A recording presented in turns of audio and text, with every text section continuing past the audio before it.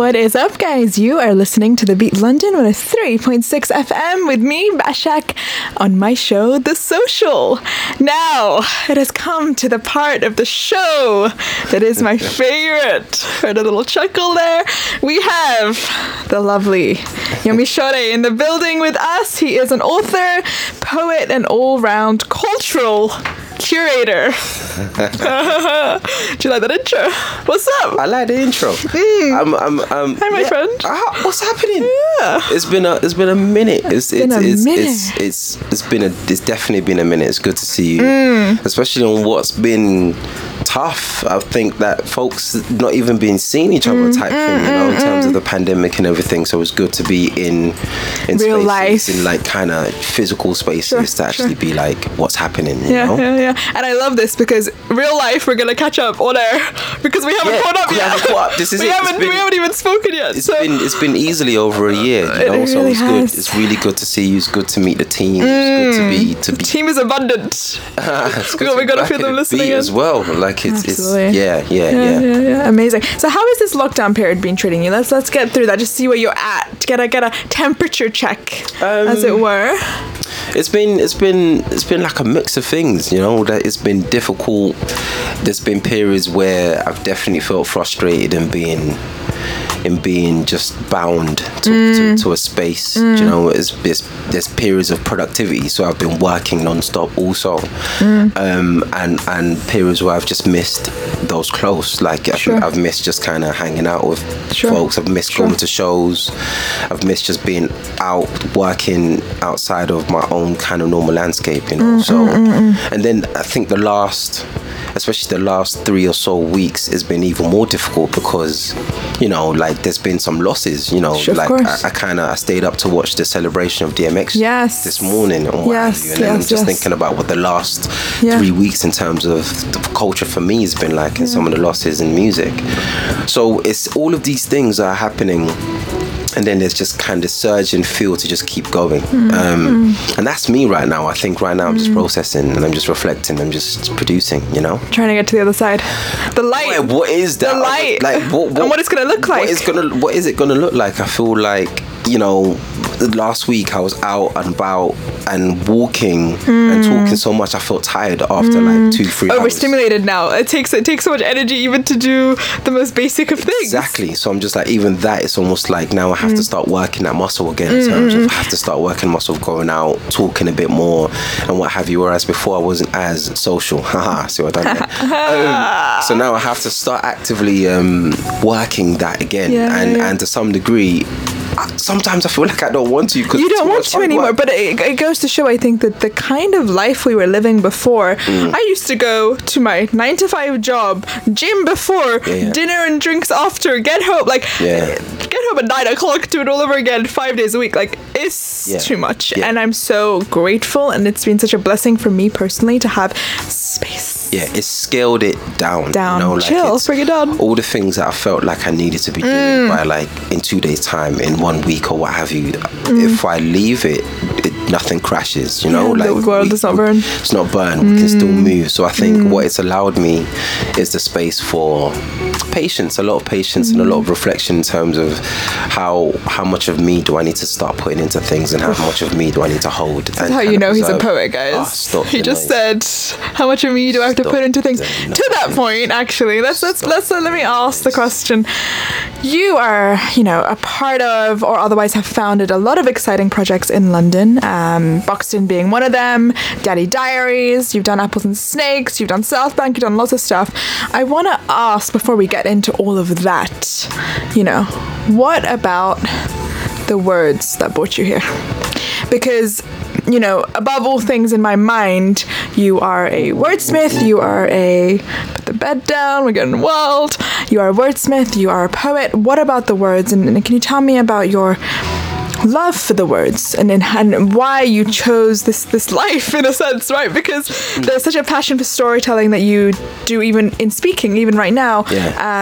What have the words taught you about yourself as well in this process? It's been life-changing, I'll say it to I say it to close friends, or I say it whether it's in a discussion or what have you. I feel since I've delved into poetry, it's changed my life. You know, it's changed just the way I enter any form of thought process.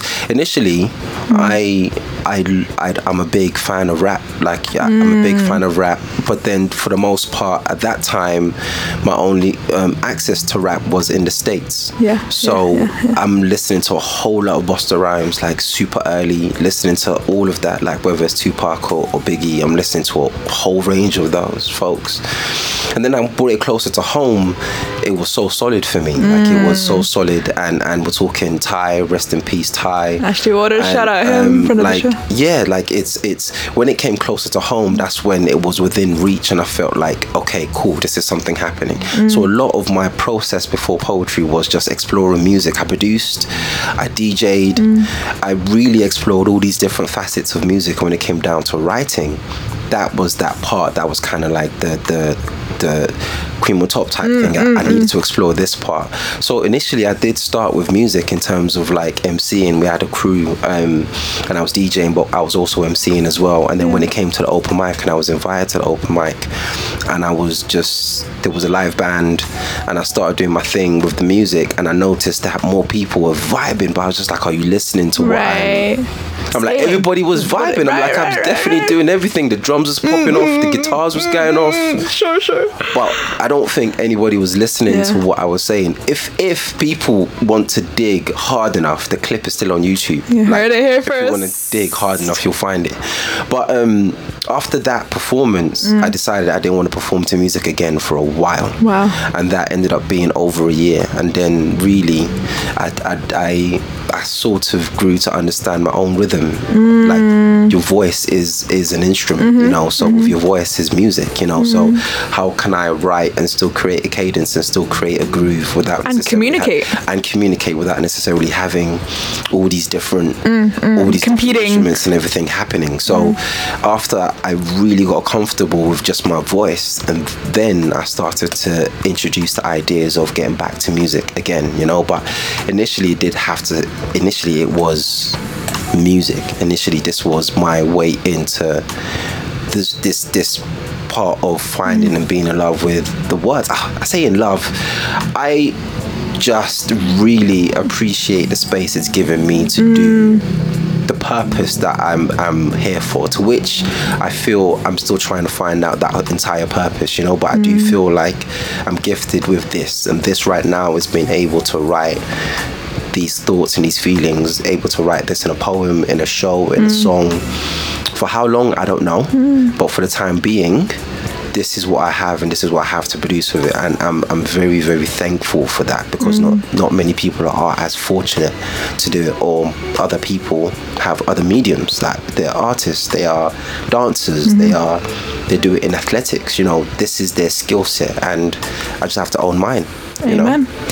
That's so beautiful. Thank you. I'm pausing for a minute because I think it does require that. There's a sense of revealing that it does. There's a sense of undressing that it does. It's a mirror exercise, at least for me when I write, and you will meet yourself at every level of consciousness that you go to, right? Yeah. So at every level of you as a writer, and maybe you didn't start out as the best writer, and then you became a little better, and you developed in your craft that you were called to do, you actually meet yourself every single point along that way. And it's not even to say that you'll get there straight away. You know, my writing and now, you shouldn't. Yeah. And you should not. Right? My writing now is nothing to, it's not what it was, you know, like 9 or so years ago, or what have you. I even remember, I don't know if listeners that you tune in the social every week, if you know that your host the most is a poet with I'm gonna actually blow your spot a little bit. So early doors in open mics, and Bash was there in open mics, you know. Jordan's definitely seeing you, boxed in, definitely seeing you, and that for you also was a development. It was a growth 100%. Period until the point of you releasing a book. I even remember when he came out to me, just like, I got a book. I'm like, what? What do you mean? What? How, what? But you've been working through that point, you know, so it's not something that you rushed into as a writer. Like, you definitely scoped out the landscape, you touched the mic when you felt ready to touch that mic, and then you took it from there. I would love to even believe that there were elements of poetry in what you do now. 100%. You know? This is poetry in motion for me. Yeah, right? It is that, and I get the bars. I got the bars every day. Y'all already know though. This is the social. Let's not get it twisted. No, beautiful. Thank you. That's great. And moving on though, getting shy. A lot of your words are rooted in intimate recounts of the Black experience, of fatherhood. You speak about all these kind of things. I would say you're someone with high EQ. For those that don't know, that is emotional intelligence, and this man has it, and that's beautiful. Do you think, to that point, as we're talking about the journey of writing and the journey of uncovering and unlearning and relearning, was emotional intelligence something that came naturally to you? Did you always kind of know, all right, I intuit easily, I understand what I'm feeling? Or was it something you also had to work for and you know, work into? Yeah, it's, you know, I wouldn't necessarily like jump out the gate and be like, my IQ's X, Y, and Z. All I know is that I'm writing from experiences and stuff that I've gone through, right? And you know, at one point, but even recognizing those experiences is the. But you know, this is the thing. That's incredible. You could get caught up in the whole open mic bubble and have one poem. I tend to call poems like your hit singles. If yes, you've got like a hit single, very true. I'll call them like your banger of a poem. You've got that. Now, the crowd pleaser. The crowd pleaser. Now, if you get the reception from that, it can really get to your head so much that you're thinking that everything you're writing is going to bang. It's going to do exactly what it needs to do. And I think I went through that phase, and my crash course came the day that I got booed in an open mic night. It was in a separate kind of space, and for me that was a reality, but that also was a point of growth for me. So it was a point for me to realize, all right, cool, what happened there that didn't go as planned? And I say that to say that all these things add on over time. So me then getting to a more personal space was me absolutely not writing for to please for other people or get the people, because people want resonance and they want to feel it. But also it can be a bit scary, because you're potentially saying, okay, cool, I'm not necessarily going to write to please the crowd. So if I'm writing for myself, then people might just not get me. I might not get no applause. I could get applause and no one's necessarily understanding what I just done on there. They're just being like very nice and just saying, okay, cool, let's get the other poet on that actually says stuff that we want to hear. That is relatable to That's relatable. Right. So it's almost like, you know, there's a definite moment in which one has to realize, okay, cool, at what point do I start to define what is important to me and how do I take that forward?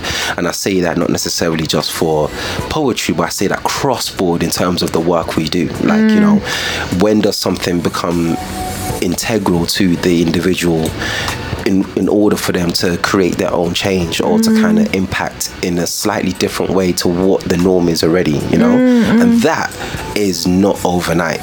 No. That is something that's took me time. A lifetime. a lifetime of... It's taught me time and experiences and watching other people do, and also watching artists, you know, I heard Jill Scott earlier, you know, like it's artists like that in terms of like... This is her bed right now. They own their truth, you know, artists that own what their experiences are, and they will write about it without necessarily compromising, but they'll write about it in a way that it's going to touch someone, it's going to affect someone some way, somehow, you know. And I'm still going through those processes today. That's so beautiful, because what you've touched upon here is the extent to which you can be real with your audience and with yourself. And you might be able to be so real with yourself, but that's not always going to translate to the next man, and they're not always going to get it. And I remember, even for me, when the book came out, I was obsessed with people getting it. That was all I was concerned about. They're not going to get it, but it was already done.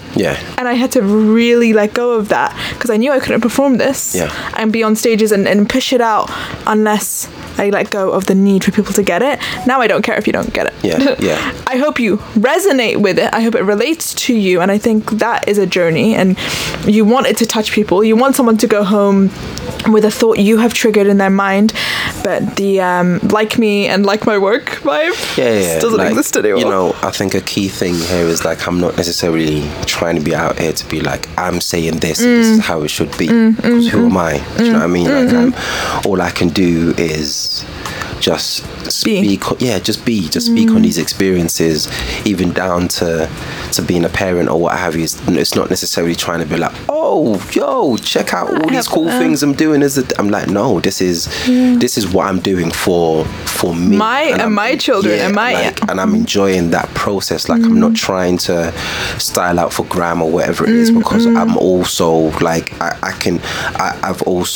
have flaws. Like, I have moments and I've never necessarily tried to put myself out to be in a certain way, but I will explore this in the writing. And me exploring it in the writing is me actually still saying, I'm still processing what are these mechanics, what are the mechanics in me, what triggers kind of, me, what are these. It's almost like I'm trying to gauge, I'm trying to work out what kind of makes me function on a day-to-day basis, and I do this in the writing, you know, and it's all these different facets. And for me, that is an amazing experience when stuff like therapy is not necessarily something I'm as ready to go to as yet. If it's not, then how can I also talk start to working? myself? How can I constructively start to talk to myself before going to all these different mediums, you know? So it's a totally different process for me when I explore writing and when I explore the thoughts of how important the art form is to me, you know? I sound like I'm like Neo from Matrix or something. But it's a totally it surpasses the writing or the poem. Like, it's takes on another life. I'm a huge fan of process. And before the thought of a poem to the actual thought of the poem to how you're going to write it to the end result and whether you're happy with it or not, and you return to it, you know, there's so many things to consider, you know? Editing is my favorite bit. Editing. Actually, no. Back a day, I would have done that. Editing. Now, creation, bored of it. Editing, drools. I love editing more now. You allow the shape to come through. That's cool. I worked through a poem 2 weeks ago, and if I never put much thought to it, it would have just stayed as is. Now I totally just scrapped what that poem was, and I wrote a new one based off of just sitting down and editing and going through the thoughts of it, you know? Like, it's a cool process. Like, I really want to, you know, I enjoy speaking to you about poetry because I feel like it's frowned on. I just like this is some of the most exciting stuff and to ever. It's just like, and it's sick and life changing. You know, the first thing you said was it changed my life, and I almost knew you were going to say that, which is why I asked you this question, because if you are receptive to this world, you don't have to be a good writer, but if you're receptive to this world, it will shape you, shift you, mold you. And, you know, even to your right, you have a poet sitting there as well, and I'm sure she totally agrees. You know, we got poets in the building right now. We're all going to drool over poetry today. Beautiful. And tell me real quick, what is your relationship with vulnerability today? Oh, it's there, man. It's there. It's so thriving. I'm like, yeah, man. What was I watching? I was watching. There's a show on Netflix I was watching yesterday. Super cool, but then again, it just pulled out all the emotions in me. Like, it's almost like anything that I was even sorting out the playlist for Mannerism. I've been sorting out the playlist for Mannerism for a while, and last week I just sat down on a train journey to listen to it. And I'm listening to these songs and where I was at when I was listening to these songs and writing, or where I was at in life for the most part, and I got mad vulnerable. Like, if you're sat opposite me on the train thinking, what's wrong with this guy? What's going on with this guy? But then, you know what it is? It's like I'm working on something that is very important to me. And close to the knuckle. It's close. Yeah. But it should be. Otherwise, you're not doing the work justice. So the thing is, when you open yourself up again, you go back into this space, then anything that you're encountering or anything Open happening wound. around that Open time, wound. it's just going to, it's coming at you straight away. Yeah. So, but I would love to just keep that room, to keep that window of vulnerability open as I go forward. Do you see what I mean? Like, all right, guys, we're going to be back with some music. This is The Beat London. Don't go anywhere. You want to hear these gems. Bash. You got the social out here on these streets via The Beat London. Keep doing your thing. We're tuned in. And if you're not, it's time to tap in. What is up, guys? You are listening to The Beat London 103.6 FM, and we are back in the building with Yomi. Hi, sir. How are you doing? All right, that is my tune. Yeah.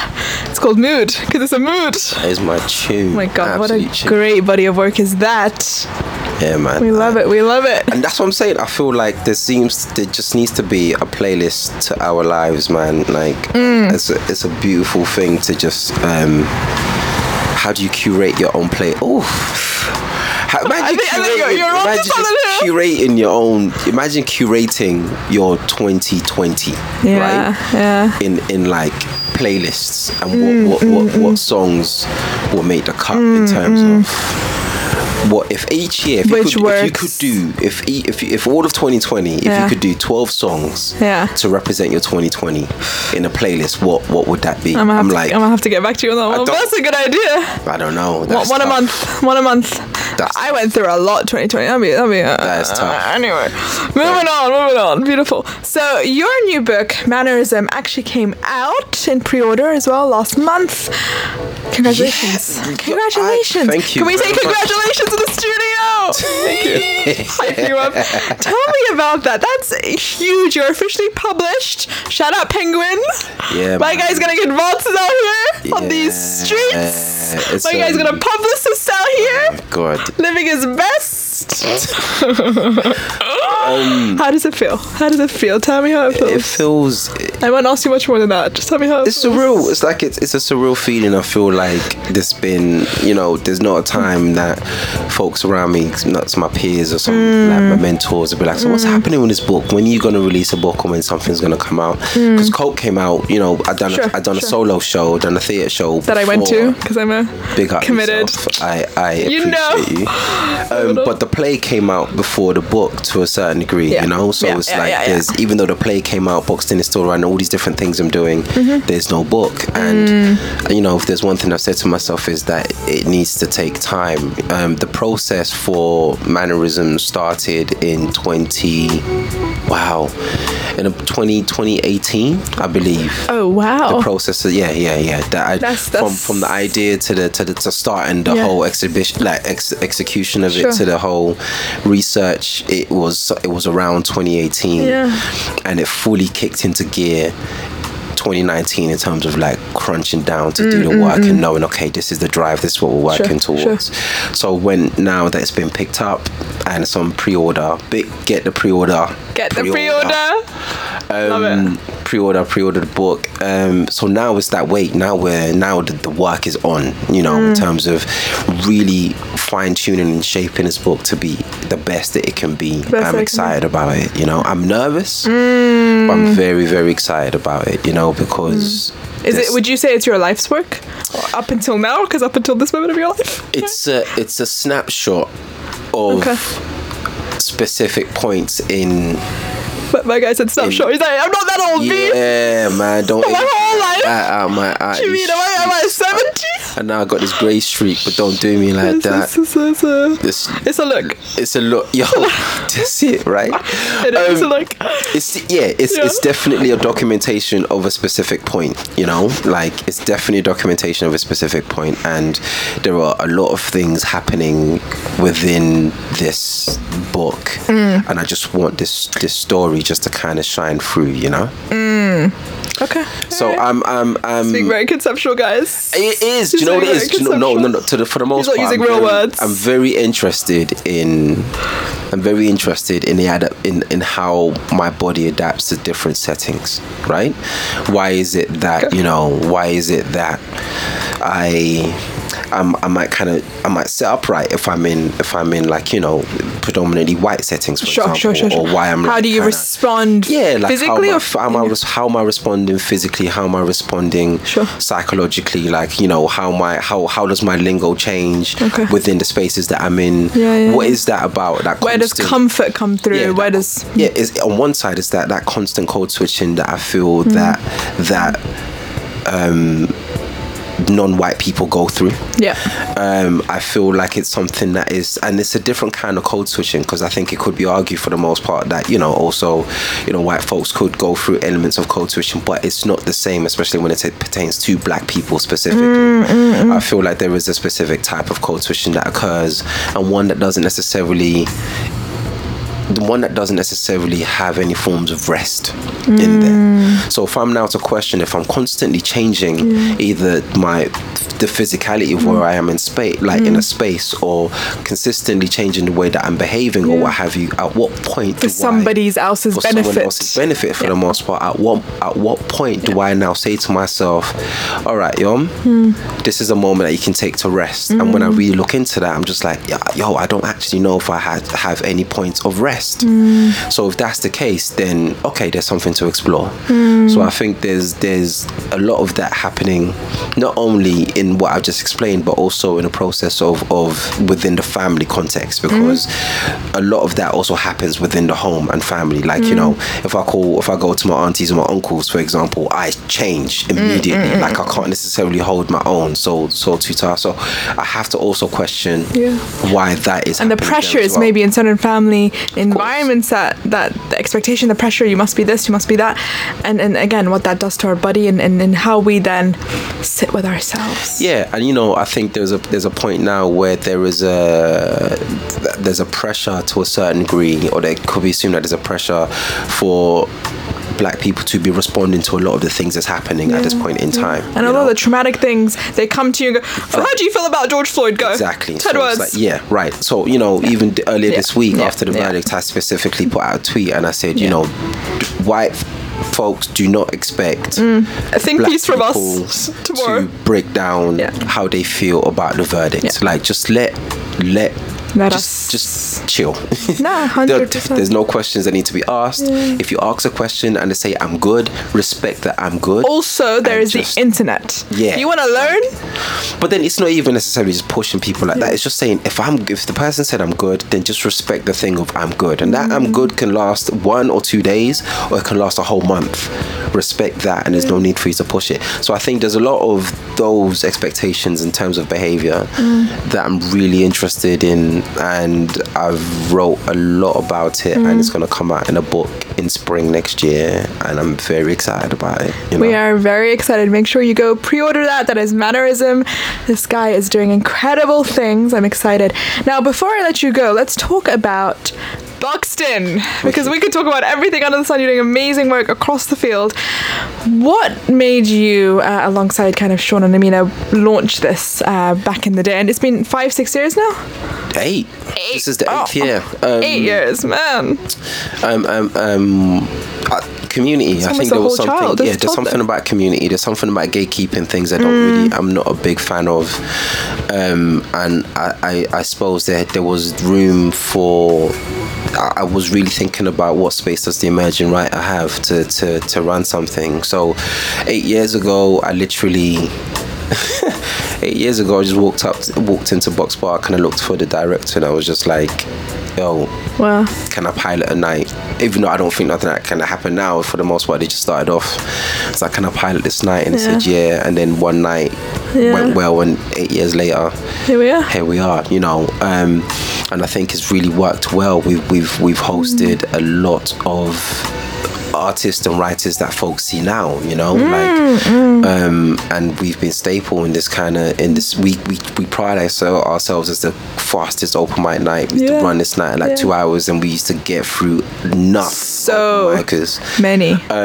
But it still stands in my heart, you know. Sean, Amina, Cecilia, Abu, you know, we work within this confines of this team, and even in the producing side I have to big up Natalie Fiao as well, in terms of just like the early stages of what what was bringing put into it place and to kind of make it what it is, you know, and how we take it forward. So I look, and since then we've had like Clash, you know, we've had all these different things that's kind of sprouted out of Boxed In, you know, and there's still room for that to happen. So it was a pleasure to be like, okay, in terms of the spoken word and poetry in this community, this is what was done, and this for the most part is what continues to be done. I'm like mad missing Boxed In. Like it's been over a year, and we just have to see what that future holds. But I look forward to definitely opening more nights and being like, yo, Boxed In, we're about, you know. But that energy is special, and I say that because I remember I came across Boxed In. I had just moved back from New York, and I was dying for the poetry energy they have there. They're loud, they're intimate. And in London, it's really hard to find. I think we're a little more reserved with our vulnerability. We're a little more reserved with our pain. And that stage, people bared all. Like there were people talking about their rape. There were people talking about their relationships. There were people talking about so much that I think is rare for a London contingent. And I've got to just say kudos to you and the guys, because you've created a safe space, and it feels safe because I've been on that stage, and I know in those confines anything goes. Yeah, and you know, there's Boxed In, like, you know, in Box Park, but there's also Boxed Intimates as well, which is like not so loud. Library. We have like 15, 20 Mm. people in there for people that just don't like the big crowds, you know. So we do our best to try to accommodate to the writer and to make that space make that space as safe as possible in order for work to be shared, you know. But first and foremost, we have to make that space the space to kind of perform in the first instance. So we have to be as engaging. So I am the wackiest on stage. You are. He's loud. As is Sean, as is Armina, and Abby whenever we get, and Cecilia whenever we get them on stage. Because it has to be an energy thing when we get on that stage to kind of get that reciprocated, you know. So I miss it. I miss pounding on those walls. I miss the live gigs so much. They're coming soon. You know? Better days are coming. And do you have any piece of advice for any young poets in terms of how they can get started, for those that are listening in that want to be in this world and want to eat off this world, right? Because you can be in it, but eating off it is harder. You know, again, it's what has been told over time, and it never really made sense until later on I started getting the nitty-gritty of it. I would absolutely recommend reading poets. Don't feel like you can just, like, of course you could just get into this from like any way, shape or form if you read, like, you know, non-fiction or fiction, or if you listen to music.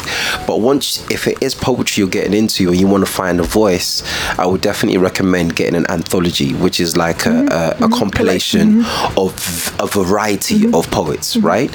And somewhere within there, if you kind of have this anthology of all these different poets, if you read this poem from this poet, and they're like, oh, I like what you're, I like your style, I like your content, I like your something. Boom, boom, boom.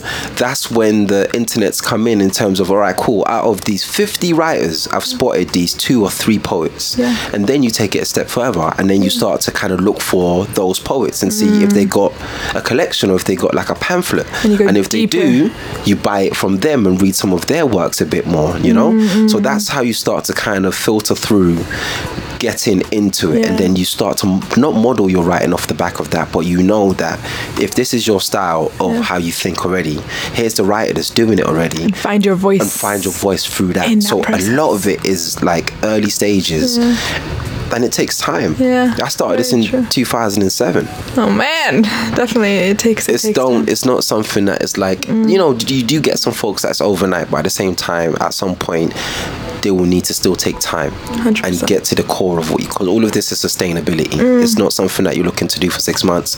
If this is what you're looking to do for a lifetime, then you need to put. But then you have time. But you have time to then live life and build experiences. And for the people that you've mentioned who are maybe overnight successes in that way, they have already probably lived a lot of life. They had textures, they had material, right? Raw material. But they need to give that time in order for it to come out. So right now, I'm not necessarily 100%. Looking to do as many live gigs now, because I know that I want to focus on this book. But it's not to say that in 2022 I'm not going to be out in these streets, because I'm just like, I've rested, I've chilled. I'm like, yo, I'm still waiting for a Kendrick album, and that's damn was in 2017. Yeah. So you know this person is living life. So come the time when they're ready, you know they've lived enough life, and it's now time for them to shine. I think if anything, for poets and emerging poets, is the ultimate feeling is we're living in a social, in this kind of internet generation.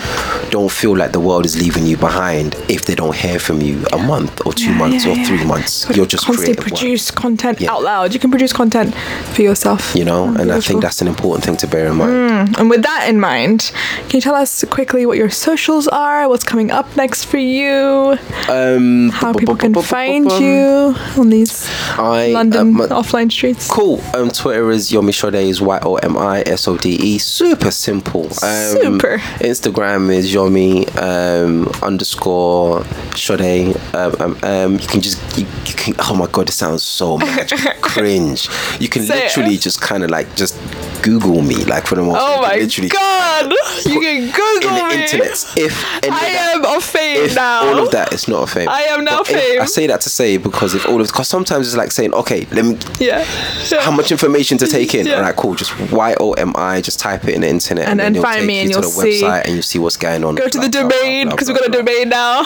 We're living life. Got everything in there. And go follow this incredible man. He's doing amazing work. Pre-order the book. Support this. Pre-order the book. You know, because obviously when you eat, the community eats, and you're the perfect person, I think, to wrap up our community segment. Awesome. Thank you so much. And big up you. For I have to know before you're not going. You're not going. No, you're not going. You're not going. You're not going. Your growth over time has been like super incredible. From even kind of waiting on those open mic stages and doing a thing, to publishing, to now going from different radio spots and finding home here. And I look forward to the next steps and next phase. So I like to big you up because it's full circle. It is full At circle. one point I was introducing you upon the stage. At one point you were on a mic introducing me. And now you're inviting me on your stage, and I feel like that is a beautiful thing to take into consideration in terms of how we're growing separately in our own journeys, you know. So I really look forward to seeing what's up next. Thank you, my friend. That is beautiful. You are listening to The Beat London on a 3.6 FM. I'm going to play half of a song, maybe 20 seconds, and then we are out of here. This has been The Social. Big thank you to Yomi for vibing with us. That is the end of our community segment. As ever, keep it connected and keep it social. We are out.